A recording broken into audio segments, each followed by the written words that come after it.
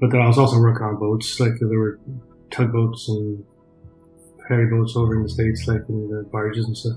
But when I moved to Ireland 22 years ago, my dream was to work on a ferry boat in the west of Ireland. Welcome to Social Fabric. In this program, we'll bring you conversations with people discussing their passion and the interaction with their community. We explore how different jobs, careers, or achievements can inspire us to make small changes to improve our lives within our own community. You can find more episodes on socialfabric.ie or wherever you get your podcast. The program is also broadcast weekly on Dublin's Near FM 90.3. I'm your host Andrea Splendori, and this week my guest is Steve Cannon. Steve is a native of Nebraska, grew up in Colorado and moved to Ireland over 20 years ago. His passion for the sea brought him to work on a ferry in the west of Ireland. A freak accident made up his mind to become a full-time artist. His story is a fascinating one of resilience, great attitude and a great outlook at life. I hope you enjoy my conversation with him. If you do, please subscribe, share and leave a review. Can I call you up, oh Alice, on a Friday night? We could reminisce on old days and we could talk a while. Yeah, so I guess that's so Steve Cannon. Thanks a million for your time. And so we're in your studio, house studio, and I'm just really curious on first of all, what you're working on at the moment, and what kind of routine do you have? Like, some writers do write every morning from 6 to 7. Right. Some artists do. Right now, I'm working on a children's book for an author. I'm not sure where she lives. It's in Ireland somewhere, on the East Coast somewhere. But she's written a children's book, and it'll be on a website. So I was hired to do all the illustrations for that. As it's for my routine, I would normally kind of wake up, have a lazy cup of coffee, lounge around the place a bit. I would tend to be more productive kind of late in the evenings, normally. But if you're working on a book or a job of some sort, or even just painting for an exhibition, there are times you kind of have to kind of start a bit earlier than because I would often maybe properly start maybe around 10 p.m. and then work till around 2 or whatever it is but it just matters on the job when it has to be done, and all that, also from working with home, it'd be a little bit harder, because, this isn't my home. It belongs to my partner, sorry, but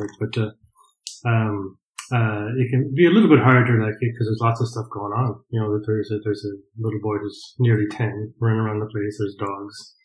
I'm surprised he's not barking at the moment. No, he will eventually. He will make himself known. But just work for as long as I can. Up until I kind of can't hold the paintbrush anymore or the pencil, or I start making stupid mistakes, and then I go, I have to stop. And this illustrations, I love illustration. I had another illustrator on the podcast in the past, Sarah Bowie, and but I love the idea. It's almost like writing a score for a movie, is it? A bit. So you got the story from this girl, the author, and you have to interpret what she means and put into illustration. That's it. And what's that process like? I mean, because if you translate into a different language, if you pick a poem and translate in 3 different languages, you get 3 different poems. Yeah. Everybody interprets it different. Is it the similar thing with illustration? Well, it kind of matters if you're working with the author or if you're working with a publisher. It kind of seems if you work with a publisher, that they will kind of say, all right, we might want to capture this paragraph here, or what have you, and if you're working with the author, that they will have a fairly precise notion of what they want, what they could look like, color of the clothes and stuff like that, where a publisher may be a little bit easier going, I just try my best to capture what they want, to actually bring their ideas and make them alive, and kind of just really capture the reader and bring them into the story. And it seems to be working out all right. I'm at the point now in my current project that all the preliminary drawings are done, and I'm starting on the paintings. So it's I'm guessing maybe a couple more weeks anyhow, Nice. and then start just painting my own work, hopefully, cross your fingers for an exhibition. Oh, very good. Yeah. I'll ask you about that in a second. So you gave me a number of songs. Thanks very much. That was quick. Didn't have to dwell too much on them. But the first one is Queen, "Don't Stop Me Now." Yeah, Why did you pick that song? There's something about the song that just kind of just brings me up. It's like it's like Queen is obviously iconic and all that, and just a brilliant artist. But when I hear the song, like, it just kind of makes me want to just kind of fires me up, it makes me just want to just jump out there in the road and just tackle everything, And I actually watched the program about this young man that was dealing with some very harsh medical problems, and he ended up passing away in the program, and he actually chose this song to be played at his funeral. And so every time I hear the song, I think of this young man and what he went through. But he was a great spirit about him, and he was just like this mad crack, even though he's going through some horrible things. Tonight I'm gonna have myself a real good time. I feel alive, and the world, I'm turning inside out. Yeah, I'm floating around in ecstasy. So don't stop me now. Don't stop me, 'cause I'm having a good time, having a good time. A shooting star leaping through the sky. So you mentioned exhibition, and that's what I was going to ask you about, how you split your work. Obviously, I'm assuming as an artist is whatever comes your way, whatever is commissioned, whether it's a commission work or it's an exhibition or illustration. And what's it like now? Like, if I know it's a bit of a silly question, but if you were to choose just painting for illustrating a book or doing your own exhibition, which one would you go for? I've always kind of thought of myself as a illustrator trapped in a painter's body, it's like, or it might actually be the other way around. It's like, I think my painting style would tend to be very kind of geared for illustration, even my paintings for exhibition type of work. If I had a choice, I would love just to be a painter. That's basically where my heart is, doing illustration is really lovely, and getting work and helping people's dreams come true, and getting their books out there. It makes me feel really good. And my style does actually work well toward that. I think deep in my heart, I'm like a painter. That's really where I'm like truly happy is painting.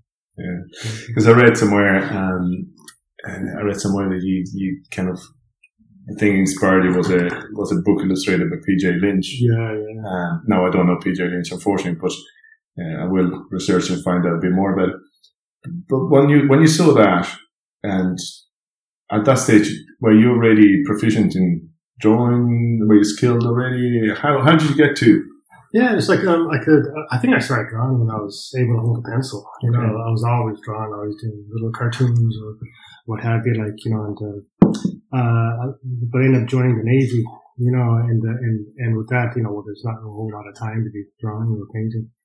But then once I got out, I took night courses, even though at that point I was already kind of having a few exhibitions, just little small ones, I think. So I just kept at it, and after I had a bit of an accident, well, that's when I kind of said, all right, now I'll do my painting and illustration full time. And it was also around then that I walked into Eason's and I saw one of the books by P.J. Lynch, and I was able to blag my way into his phone number, and I rang him up, and I asked if he took on apprentices, and he's like, no, I don't, but why don't you join the guild? And so I joined the Illustrators Ireland Guild, and And it's helped with work, helped with exhibitions, and they're a really lovely crowd. And I read that, and I was curious about it. So, what do you need to join the Illustrator Guild? Well, I think you have to have a certain amount of projects like under your belt, paid projects. You have to submit a portfolio. I don't know if you have to have referees or nothing like that. Maybe you do, because I've been a member for 15 years or something like that, so I might have changed. But you have to basically have a proven track record. Okay. Because about 5 years ago, I realized I wanted to learn to draw and sketch, and I started doing it. I love it, absolutely love it. I'm a good, bad, indifferent. It makes no difference to me. I have my book and my pen, and I do it all the time. But between you and me, you started when, as I say, as soon as you could hold the pen, obviously you have a talent for it. But how, if I wanted to get to your level, is it something that can be learned? Oh yeah. It's it would be a case of just practice. Just having a passion about it, just studying it, taking classes. And just constantly working at it.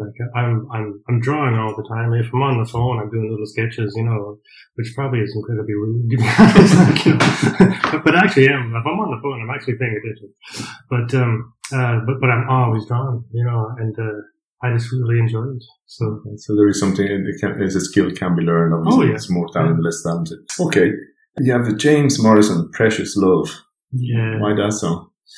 I think that what caught me with that one was it was one of the first lines. It was something like he was lost and then she found him or something like that, and kind of was able to steer him, kind of to normality. I have a house out in Connemara, in the studio and all that, but it was when I was out there that I met the curtain part besides, I was kind of lost in my own little way, just kind of living alone and all that kind of stuff.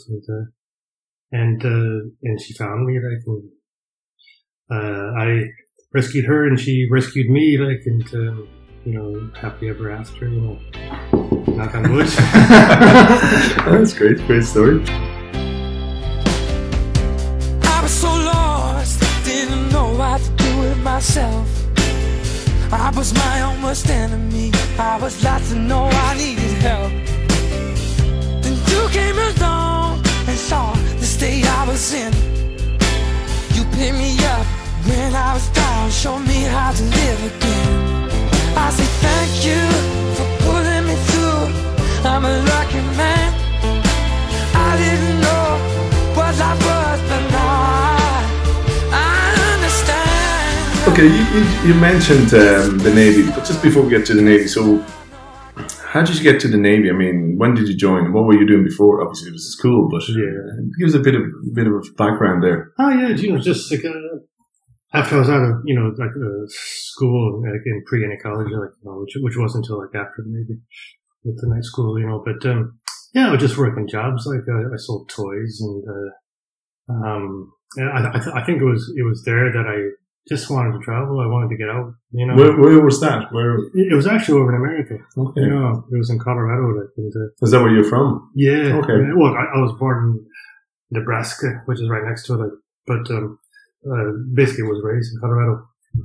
But and we'd come over to Ireland and all that kind of stuff because the family came from Ireland. On my mother's and my father's side, and I wanted to join the Navy, because my grandfather was in and all that kind of crap.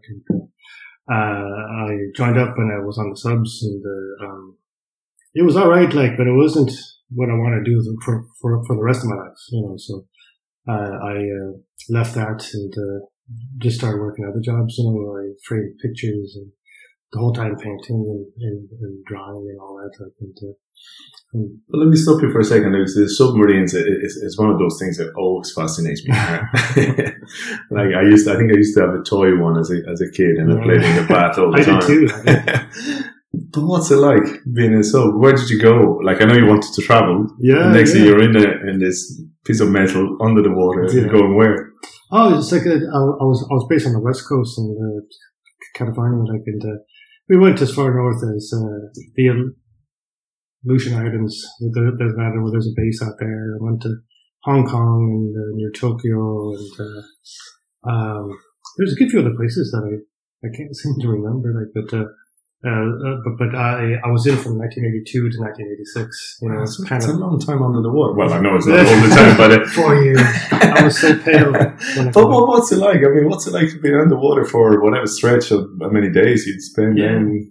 I think the most I was under was a month and a half, like, because there's basically two kinds. There's the kind of sub that goes after other subs or the boats, and then there's the kind with all those big missiles that kind of just cruise the oceans and wait for the call, you know, to blow up the road. But I was on the one that went after other boats, which if I had to choose between the two, that's the one I'd want to be on. I wouldn't want to be on the one the doomsday boats, you know. But yeah, it's a bit claustrophobic, you know. If you're overly tall, you'd be cracking your head on pipes.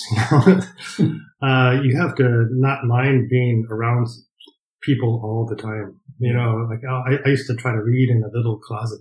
You know, a little tiny closet I could barely fit, just to be alone. You know, just to find some quiet time. You know? And it would smell really bad, but you get used to it. You know, because it's basically like 120 men who shower the odd time. You know, and, that's how big it is. 120 men. Yeah, and it was an older boat, so the newer ones are probably a lot bigger. You know, bigger crew. Like, and there's all sorts of smells from food to the fuel, the oil, and all that kind of stuff. And we'd pull into a port and have our showers and go out to town to try to, you know, pick up the ladies, and we stunk.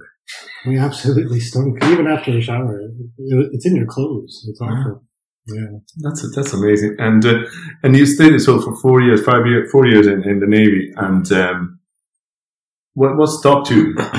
What when you decided that was enough of the submarine? Yeah, it's like it was the art. There was nothing wrong with staying in the Navy, but it just wasn't my thing. I wasn't that military minded, really. It was more of a way of just getting away from home and seeing a bit of the world, like, you know, even though it's kind of the wrong kind of boat, you know, because all you see is a fella next to you. You know? You don't see anything.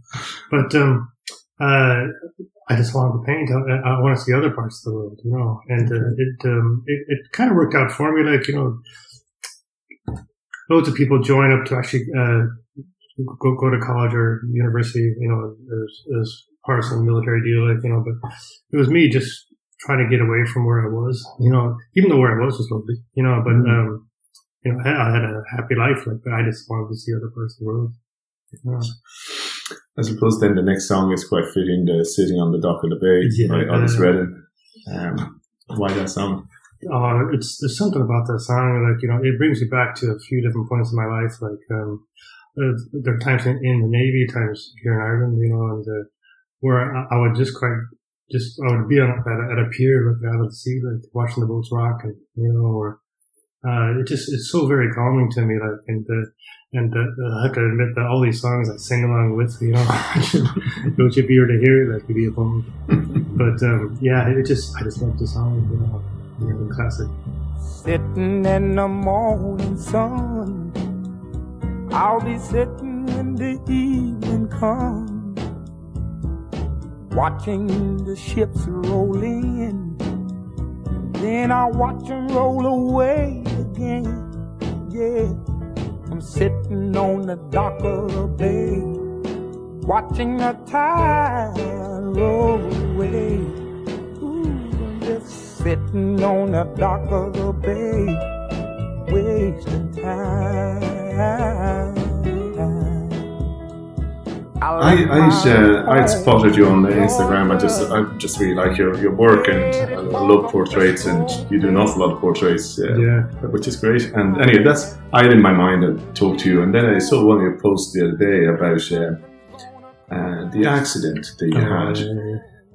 So can you tell us a bit about that? Because that at that stage I thought, well, I was really interested in this man's work, and all of a sudden you wrote something. You know, found my way through, you know, I found my path through an accident as such. But, can you tell us a bit about that, please? Yeah, so, it's like after the Navy, I was working odd jobs on bikes, so picture framing, but then I was also working on boats, there were tugboats and ferry boats over in the States, in the barges and stuff. But when I moved to Ireland 22 years ago, my dream was to work on a ferry boat in the west of Ireland, And I was in County Mayo, in the Westport, working in pubs and working in shops, and I saw an ad in the Mayo News, and I don't know if I was the only one who answered it or not, but I ended up moving out there. I had the job, and it was perfect. I was wrecked half the time, but everyone was lovely. The island is lovely. It's a clear island, and it was perfect, And I was there working for about a year and a half, where one day we went over to Runa Pier, it's outside Lewisburg, and there's two companies bringing people back and forth to the islands, and the other one was there first, and really nice people, and they tied up and we tied out outside them, and so we're both at the pier, kind of at the same spot. And long story short, they had to leave, and during the mooring operations, with all my experience, 9 years at sea and all this kind of stuff, I stepped into the bight of the rope, which is a loop, and novice mistake, I don't know. I would tend to think that the accident happened because it was a lovely day.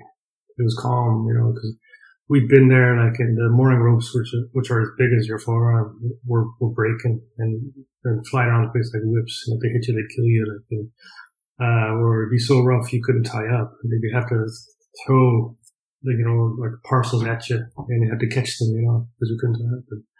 Or so rough that the waves would nearly pick the boat up and put it on the pier. Just horrible weather.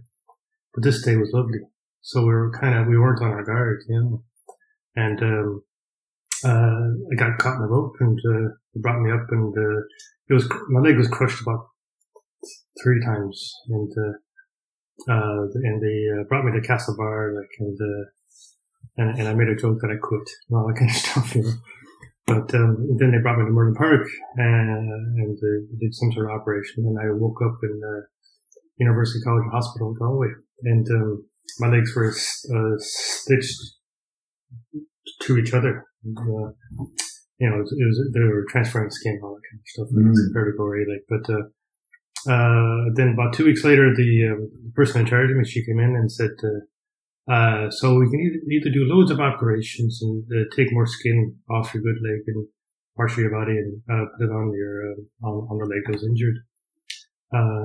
And at the end of the day, your foot will never work because the rope just tore up all the muscles, still gone, or we can amputate it, and I was kind of thinking about it the whole time, because after 2 weeks, you're looking at your leg and thinking, this isn't going great, and I said, well, can I tell you in a couple of days? And she's like, actually, I need to know now. Right now, I can be a little crap. Mm-hmm. So, I said, would I be able to run, with a prosthetic leg? And, she's like, if everything goes well, yeah, you should be able to, It was a weird question because I hate running. I don't like running at all. Whatever you do, don't give me a running leg. I hate those things. But, so I said, you can do it. You can take the leg, which is weird to tell someone to do that and they'll actually do it. They'll actually jump your leg off. Wow. And what age were you, Steve? I was 35-ish. And were you on your own there, making that decision? Was there anybody around, family or friends or? My brother, Lauren, was there. He came over from the States after the accident, and I can actually recall, that after I told her you can take the leg, and she went off, and my brother came back, and no one, I'm the big brother, and I didn't want to cry in front of my little brother, but cry I did. But yeah, it's I was in there for about 5 months, because I had the MRSA, it was in the bone and all that kind of crap. Or else I would have been out there loads earlier, but I had to stay, but then released into the wild, and it was to just try to go back to normal life. But I mean, obviously that was 18 years ago. Yeah, 18 years just ago. I over think 18 of a week or something. Like yeah. Okay. So obviously you've had all this time to come to terms with it all, and you rebuilt your life, and you wouldn't know you had prosthetic legs. You know, you're a happy man. But like I heard stories, I read stories about amputees, and the feel of what the leg was there before. Was there any of that, or like the moment? Phantom pain. Yeah. It's it's like I would have that quite often. There's like phantom pain and just pain kind of stuff. And you kind of have both of them. Phantom pain, like if I had it right now, like my big toe that isn't there anymore, like would have an itch or something, or might have a cramp. Because it actually would be kind of like a pain. But you would have that, and usually on some sort of medication to kind of keep that at bay. Like one thing you can actually do, which is mad, is that if your limb that's gone, it feels like there's a cramp in it. You can take a mirror and put it next to your leg, so you look in the mirror and you see the leg you actually have, and you can kind of wiggle your toes to work out the cramp. And it tricks the mind, and it kind of loosens it up in the leg that isn't there. Wow. Yeah. That's how complex our brain is. Yeah. Incredible. I want to ask you a couple more things, but UFO by Newton Faulkner, he's a fantastic artist. He's amazing. Yeah, he's so good. Why him? I just like his music. Something about it, and the song UFO, like it deals a bit with like human nature, about like there's a line about if you're on the outside looking in, where would you begin? Because these green people or something would fly out and say, these people have lost their minds, that kind of thing. But I like this song because it just makes me kind of happy, like it's kind of a mad little song, like about it's the only song I know that has the anal probe in it. It's the only one I've ever written that has those two words in it. It was late one night a little while ago. I had nothing to drink, I don't think. Okay, well maybe a glass of wine, but nothing that would loosen my mind to the point of seeing what I'm seeing in the sky. Whoa, an alien being. My mind can't make sense for what I'm seeing.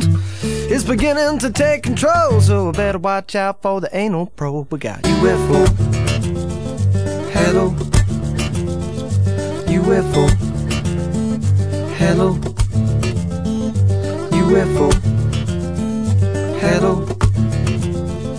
UFO. Hello. We never met before, but you come across as like a very level-headed, happy man. No, but I'm just trying to portray that moment when you had to make the harsh decision. I mean, I know you say you didn't like running, or you don't like running, but you're obviously you are an active man, but you're walking, but like you love boats, so you're on the boat all the time, and was all that going through your head? Okay, now that I'm going to have one limb less, what I'm going to be able to do and not be able to do, and how I'm going to. Yeah, there's a lot of things that kind of go through your head, like it's like I had a girlfriend at the time, not who I'm with now, like but I was probably thinking, is she going to stay with me? Will I be attractive? Will I find anybody? What will I be able to do with work? Am I jinxed? Am I just stupid? All these things kind of going through your head, like, but at the end of the day, you just kind of have to put them aside and just kind of live your life like you would if you didn't have the accident, and think the same way, like, because, things happen, you just have to kind of get over them and just kind of keep going, like, and keep plugging away at it, And was there much support in terms of post-operation, like in terms of obviously mental health, more so than the physical support, which I'm sure is there, but did you have a good support from the hospital to to make sure you were okay psychologically? From the hospital itself, like, I was actually kind of asking around, is there a counselor or something like that? And they sent me this little nun, and I'm like, well, does nun have one leg? It's like, is it one legged nun or else? Cause I'm not religious, so it's, if she's not, handicapped, it may not be too much help. And she was nice, and, all that kind of stuff. We had a chat, like, but I was kind of, I didn't ask for her again, like, but, I actually did go to see a few counselors, and it kind of helped. I actually made one really depressed. I told him my story. I thought he was going to cry. But, I think a lot of it was just kind of, I don't know, just trying to keep a positive outlook, and just friends and family, like the people of Claret and Ralston Forest, they're always at the hospital and checking up on me, had a big party for me and all this kind of stuff, And I suppose even from, the life on the sea is always portrayed as, it's a real camaraderie. Yeah. There's always that, a lot of my friends are sailors and, casual, sports more so than, but there's a real comradeship. And what was that community like, that, the Mayo community, the people that you worked with for the year and a half, was that a strong support from them? Oh, very much. Like, yeah. Even now, like they bring the odd time and say, how are you keeping, kind of stuff, it's been 18 years, so checking up on me, making sure I'm all right. Like, no, they were very, very good. Like, I actually really missed the life, because that there's I don't know, like, it might be just me. Maybe it's a testosterone fix that I miss, but I miss that aspect of the boat, like, feeling, proper manly and all that kind of crack, and I'm an artist, which I love, like, but it's not the same feel, Imagine, yeah. But you then wrote a book and illustrated, I'm assuming, I can't pronounce it because it's all in Irish. You probably can. Can you, Mairead?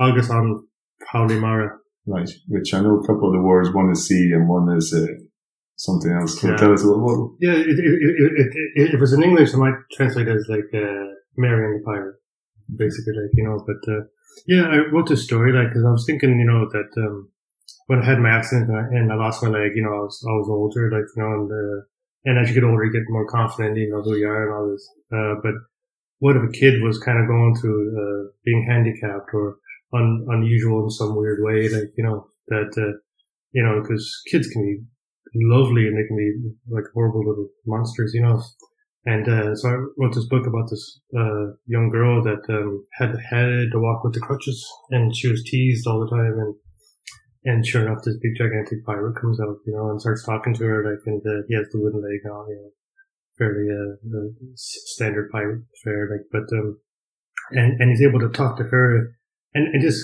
have her think in a positive way rather than a negative way, and not pay attention to the bullies, and to just be your own self, be strong, love yourself, and all that kind of stuff. Mm-hmm. And did you notice, I was watching telly the other night, I don't know if there was any match on, I can't remember, but then one of the ads that came on is about this Irish girl swimmer. I think she's in the Special Olympics, and she's just one arm. And and it was really, really interesting ad. It was really well done, and I thought, okay, that's interesting, because I know my kids are less concerned about anything, like that everything goes, they're quite happy to, they're not, I think there was a lot of more taboo a few years ago about anything, that it wasn't normal. Yeah. Did you find that over the last 18 years that there's a lot of, like, you walked out today in your shorts with your prosthetics, makes no difference, right? Yeah. I think I used to be a little more self-conscious about it, but then, part of me just doesn't care. Like, this is how I am. Like, and there's times where we walk in and the person will walk up and say, "Oh, fair play to you." Kind of stuff. I'm thinking, I'm just walking down the prom. That's all I'm doing. I'm not, running into a building, burning building. Like, but, I've had a few kind of mixed ones. or stare or something like that. I just kind of just don't pay attention and all that kind of stuff. Like there was one time I was in a park and there's these older kids that were kind of being mean to younger ones, and I walked by and they asked me to take their ball back to them, but they weren't very nice kids, so I'm like, get your own ball back, and they called me peg leg, and I just kind of stopped, I heard like muttering peg leg, so I turned around and I and I kind of went face to face, like, and I was sure they just kind of crumbled. I'm like, you're a class guy, But yeah, it's like, I don't like being handicapped, like, but it isn't in the world. It isn't who I am, I'm kind of the same feta. I'm just kind of missing a little bit, Great. Little Love by Niall McCabe. I didn't know this song at all. Oh yeah. Who's Niall McCabe and why you picked that song? Niall McCabe, like, I actually know him, but I didn't pick the song because I know him. I picked it because of his voice. Like, it's so melodic. His band is so like note perfect. It's insane. Like, and it's just a beautiful little song. Like, he's from Clare Island. Okay. This little island off the coast, and he's making this amazing music. I can recall walking in the pub, like, and he'd be there with, just kind of just strumming in the corner, like, and I walk up, he goes, Rag and Road. I'm like, yep, and because I love the song when it comes in, and he just built out this amazing version of it, and he's a really nice fellow, but his songs are just amazing. Just a little bit of love can keep you strong. 1,000 miles on half a smile. Just a little bit of love can go on for miles and miles and miles. Take a little love and make it all right. Take a little love and make it all night. Just a little bit of love can make a little more. Take a little bit of love, that's what it's for. So let's go back to the painting and your current, your passion stroke job. You mentioned something there about missing the camaraderie and the testosterone-driven, life on the sea. Yeah. What's it like to be? I mean, you spend a lot of time on your own painting, right? Yeah. Do you find sometimes where do you get the inspiration from? Like, if you're not out and about, like if you're on a boat and there's 100 people. Yeah. You pick something from everybody, right? That's it. Like, it's like, when I paint for myself, like, I can work off of, just memories, which isn't quite as good, like, because I want to make it accurate, so if it's out of my imagination, you can kind of have that look, but, I work from photographs. I love to paint from life, which is always the best. I did a series of portraits, and they're actually mug shots from about 50 years ago. There was something about the mug shots, just with the older hairstyles and everything like that, and to try to take these photos of people who had obviously a very bad day if they're getting their mug shot taken, and to try to just to bring it to life, and to try to capture their humanity, if there's fear, if they're sad or something like that. I actually have I did a painting of this one fella who was known for breaking into warehouses and all this kind of stuff. Like, he looks like a hard fella, like. But if you look at if you look at the photo or the painting, he has a bit of a tear in his eye because he was caught. He was caught breaking into some warehouse.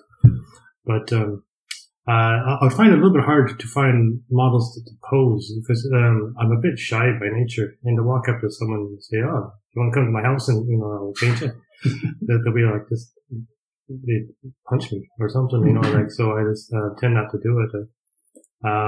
And I'll put the call out at the odd time, anyone wants to pose and everything. I think people are a bit shy as well, to actually. And I mean, where we are here, it's quite a small community. Are you known as the local artist? Do they know you just outside of Galway here? Like, are you right. involved with the community at all? Yeah, kind of, sort of, like, just kind of, just being out and about, being seen, all that kind of stuff. I'm probably known as the one-legged guy. So instead of wearing shorts, or the fella in the Land Rover Defender, it sticks out like a sore thumb. It looks like some sort of midlife crisis. But yeah, it's like I'm probably known more for my painting out in Connemara. I have a house out there. Okay. I have a house and I built a huge studio there, but I ended up moving to Cullen when my partner got cancer, and I moved in with her just to help out and all that kind of stuff. And sure, I just never left, she never actually asked me to come, but I did everything's working great. Right.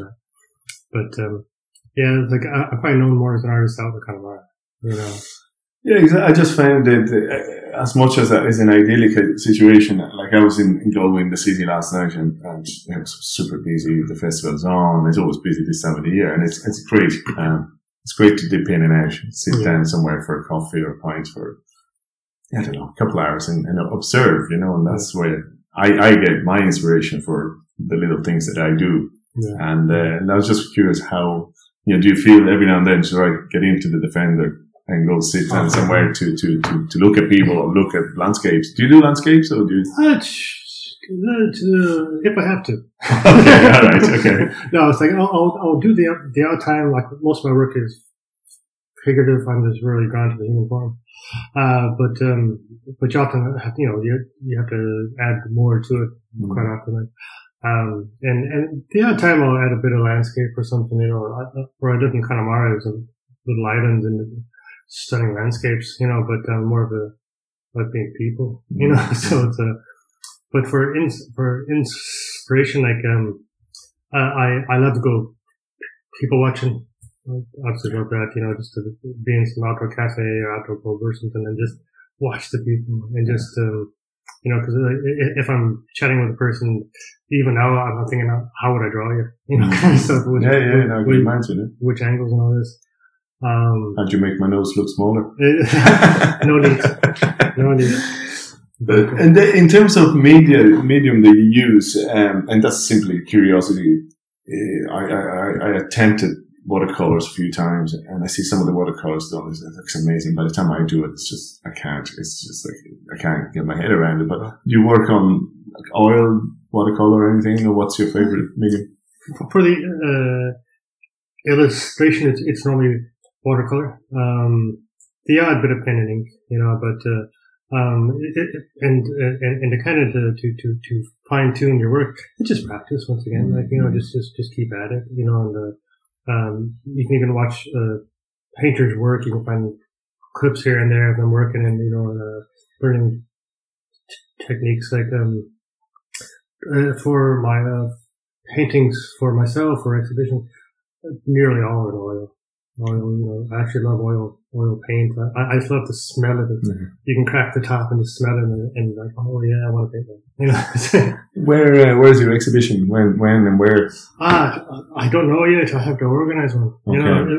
Which is a bit hard, because there's loads of places in Ireland, but not a whole lot here in the West. Like, there's a few places, and they're really, really nice. Like, but just to be known, you can try to write to them, like, but it's best just to go in and actually have a chat, like, and, just kind of keep on them, but, I'm finding it a bit hard to actually get an exhibition, but, perseverance, Well, that's changed a lot. I remember during the Celtic Tiger, there was galleries popping out everywhere and the paintings were selling for big bucks. That's in Dublin for sure. It was it. And then I have a couple of friends that are artists, and then all of a sudden it dried up. They're finding it really hard to get an exhibition. Yeah. And have you noticed that? Like, I mean, is painting now become just a luxury? Buying a painting or commissioning a painting is becoming more of a luxury again, or? I think very possibly. Like, it's like I wouldn't be too much in the know on the galleries and like how they're doing and all that kind of stuff, like, but from the artist's perspective, it can be a bit hard, like, you know, even with the illustration work, I've heard it's gone a bit quiet, you know, but hopefully it's picking up. Hopefully it's picking up, you know, because obviously that's our bread and butter. Yeah. Okay, well, you have Ray Charles, Shake Your Tail Feather. Great song. All I could think of was the Blues Brothers. Yeah, that's basically what it's from. That's what it's from, like, you know. Yeah, it's like, I just like the song, like, you know, and now every time I hear it, like, there's I think it opens with a line, something like, I saw the fellow you were dancing with, like, you know, and it's kind of like, why didn't you choose me? Didn't you think I could dance or something, you know? And, even though I got the prosthetic leg, I can jive jive like a demon, you know. Well, maybe not jive. I can't jive. I tried that once. And you did it well. She ended up fairly angry. So I kind of don't do the jive, and I'll be more of a, if you've ever been to a wedding and there's one fellow who's a little bit drunk, and yeah, that's kind of how I dance all the time. I don't even need any drink on me, like, I dance like that. So why didn't you ask me, baby? Or didn't you think I could? Well, I know that the Boogaloo is out of sight, but the shing-a-ling's a thing tonight. But if that was you and me, baby, I would have shown you how to do it right. Do it right. Do it right. Do it right. Do it right.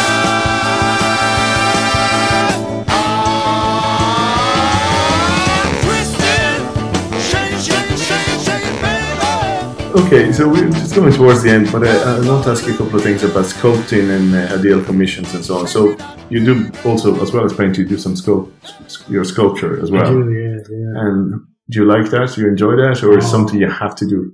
I love it. I absolutely love it. Like, you know, because it's very tactile. You know, because I would start with clay and then make a mold of it using rubber and plaster, and then make a plaster copy. Like, you know, I'm not, I wouldn't have the money to make bronzes and all that, but just working with the clay, finding the figure within it, as it were. You know, I think, was it Leonardo da Vinci? Michelangelo, I think.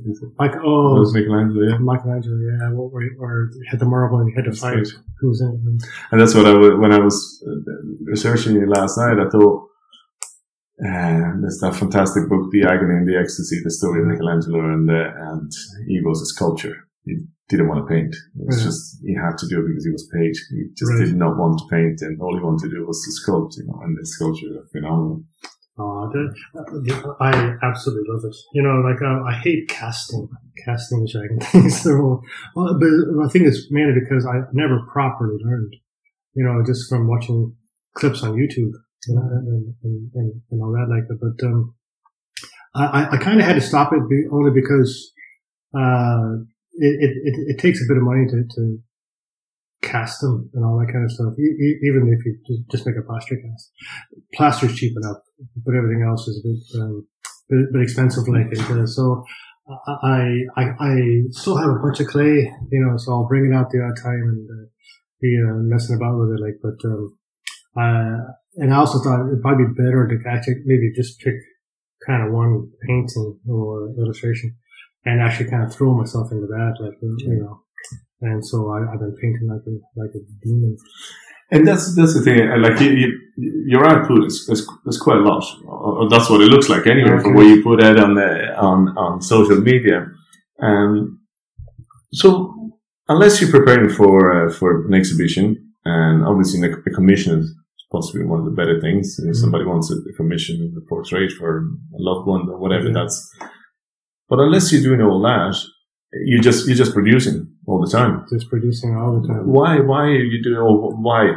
I have to paint. You know, it's one of those things. Like, it's a passion. It's like food. You know, or if I don't paint, like, you know, it's almost like I don't have a purpose. Kind of stuff. Like, I have to create, like, whether it be sculpture, painting, illustration. I have to kind of keep making stuff, like, or else, like, why am I even here? Like, you know.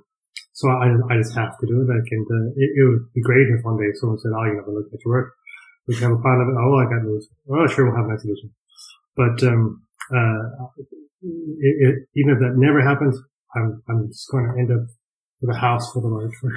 It's the worst possible case, which I don't want. But, and what would be the ideal commission? Oh, geez, like I think that the perfect purchase or sale would be a piece I already made that they just can't live without. I think that'd be brilliant because then it's kind of like we've seen your vision, we've seen what you create, and we know that. Like as for a commission, portraiture, that I really like that. You know, I would love to have a person walk out and say, "I've seen your work. I want you to capture me or this other person or whatever. Like, just do what you do. You know, we trust you. You know, we're quite often they're like, all right, can you make me 10 years younger? Can you do whatever? We're to just have them say, just do what you do. We trust you. Yeah. We like your work. You just say something there, really interesting. You have to produce. You have to, your creative juices have to be fed all the time, whatever. So in terms of, and that's your passion, it's always been your passion, and you're doing what you always wanted to do, which is fantastic.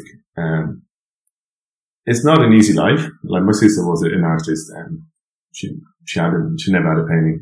We had a house packed with all the painting, but that's what she wanted to do. And that was it. She just followed her passion.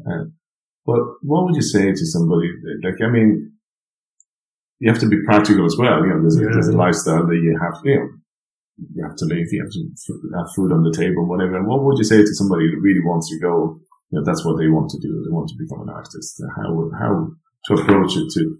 Yeah, it's like, I would just, study it, live the artwork, be passionate about it, always be creating. There's also the marketing aspect of it, to market yourself, to put your name out there, go to exhibitions, drop your name here and there, like, just keep in there, just be part of the scene completely. Lose yourself in the scene, be seen everywhere. And with that, you'll end up with contacts, and just always keep creating, always keep creating. There's such a thing like an agent, like a literary agent. Is there such a thing like there is art agent? Yeah, and I was almost thinking about going that route myself, because they would have all the proper contacts, where I may not, but I'm still kind of just weighing my options and all that kind of stuff. I'm probably spending too much time creating water, if that's even possible. But I should probably do a bit more on the marketing side as well to get the name out. It was always fun with artists. Also, even exhibiting. Sometimes if you have somebody else exhibiting for you, preparing the exhibition, so I can walk in as a punter. Well, I don't like that. Oh, I do love that. Yeah. And they don't really care. They just need to sell it. I suppose you're just creating blood, sweat and tears on both of them. It's hard to take sometimes the criticism, but to have somebody that the intermediary could be a good way forward, Yeah. I was actually at this one exhibition I had, and I was there during the week, and I was just walking around, and this fellow walked up and said, that piece right there is really nice. And he had no idea I was there, just thinking, that piece right there is really nice. And then he points to his other one and goes, "Oh, that one's crap." I don't even know what to say. They're both yours. Yeah, they're all mine. But I actually couldn't care less. Well, that's not entirely true. Because if you like the one, well, that's lovely. And people don't have to like everything I do. It'd be great if they did, or they kind of stirred some sort of emotion out of them, or they saw a bit of themselves in the painting, or whatever. Yeah. And after that book you wrote a few years ago, have you any other books in mind? Have you thought of more? Or? I started a children's book. About a little boy that's kind of trapped in the underground world, but my laptop kind of packed it in, so I'm on a hiatus. Yeah, so I've just been painting like mad. Like, you know, it's like I'm about 50 pages in, but at some point I'll be going a bit back to it and all that kind of stuff, you know. But I'll probably just keep with the illustration for a little while, you know, because I don't know how. If I'm that good of an author, it's like I think I'm a better painter than you know, so. That sounds great. Listen, before the last song, I always ask everybody for a couple of words of wisdom. Anything at all, a quote, anything that gets you up in the morning. I should have prepared for this. No, that's words of wisdom. Like, can't think of any quotes. I can probably try to just make something up. Like, you know, just you're stronger than you think you are. And you owe it to yourself just to be happy. Like, sounds good. It's a fairly simple life. If you want to make it simple and you know, with your adversities and stuff, you turned it into a very interesting life and bring your passion into it, which is great. The very last song you have is great. One of my favorite bands, the Hot Ass Flowers. Yeah. Give it up. I just love the song. Love the song. It's an amazing voice, like, you know, and it gives a little insight to various people's lives and all that kind of stuff, you know, where it may not be always easy, like, but it's just beautifully written, beautifully sung, you know. I can play it any time of the day, I can love it. That's Steve Cannon. Thanks a million for your time. Thank you. Really appreciate it.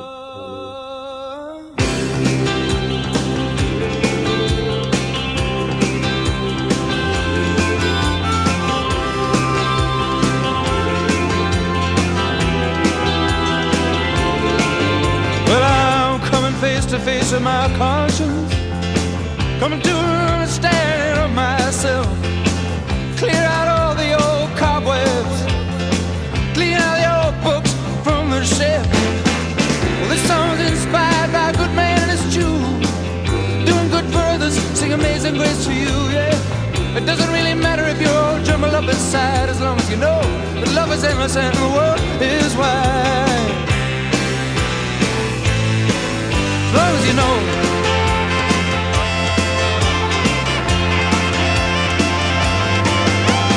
Give it up, share it out, help who you can, help who you can. Talk about it, it's late in the morning, close to the time. If you got this far in the podcast, I hope you enjoyed it. If you did, please share and leave a review on iTunes. It's much appreciated.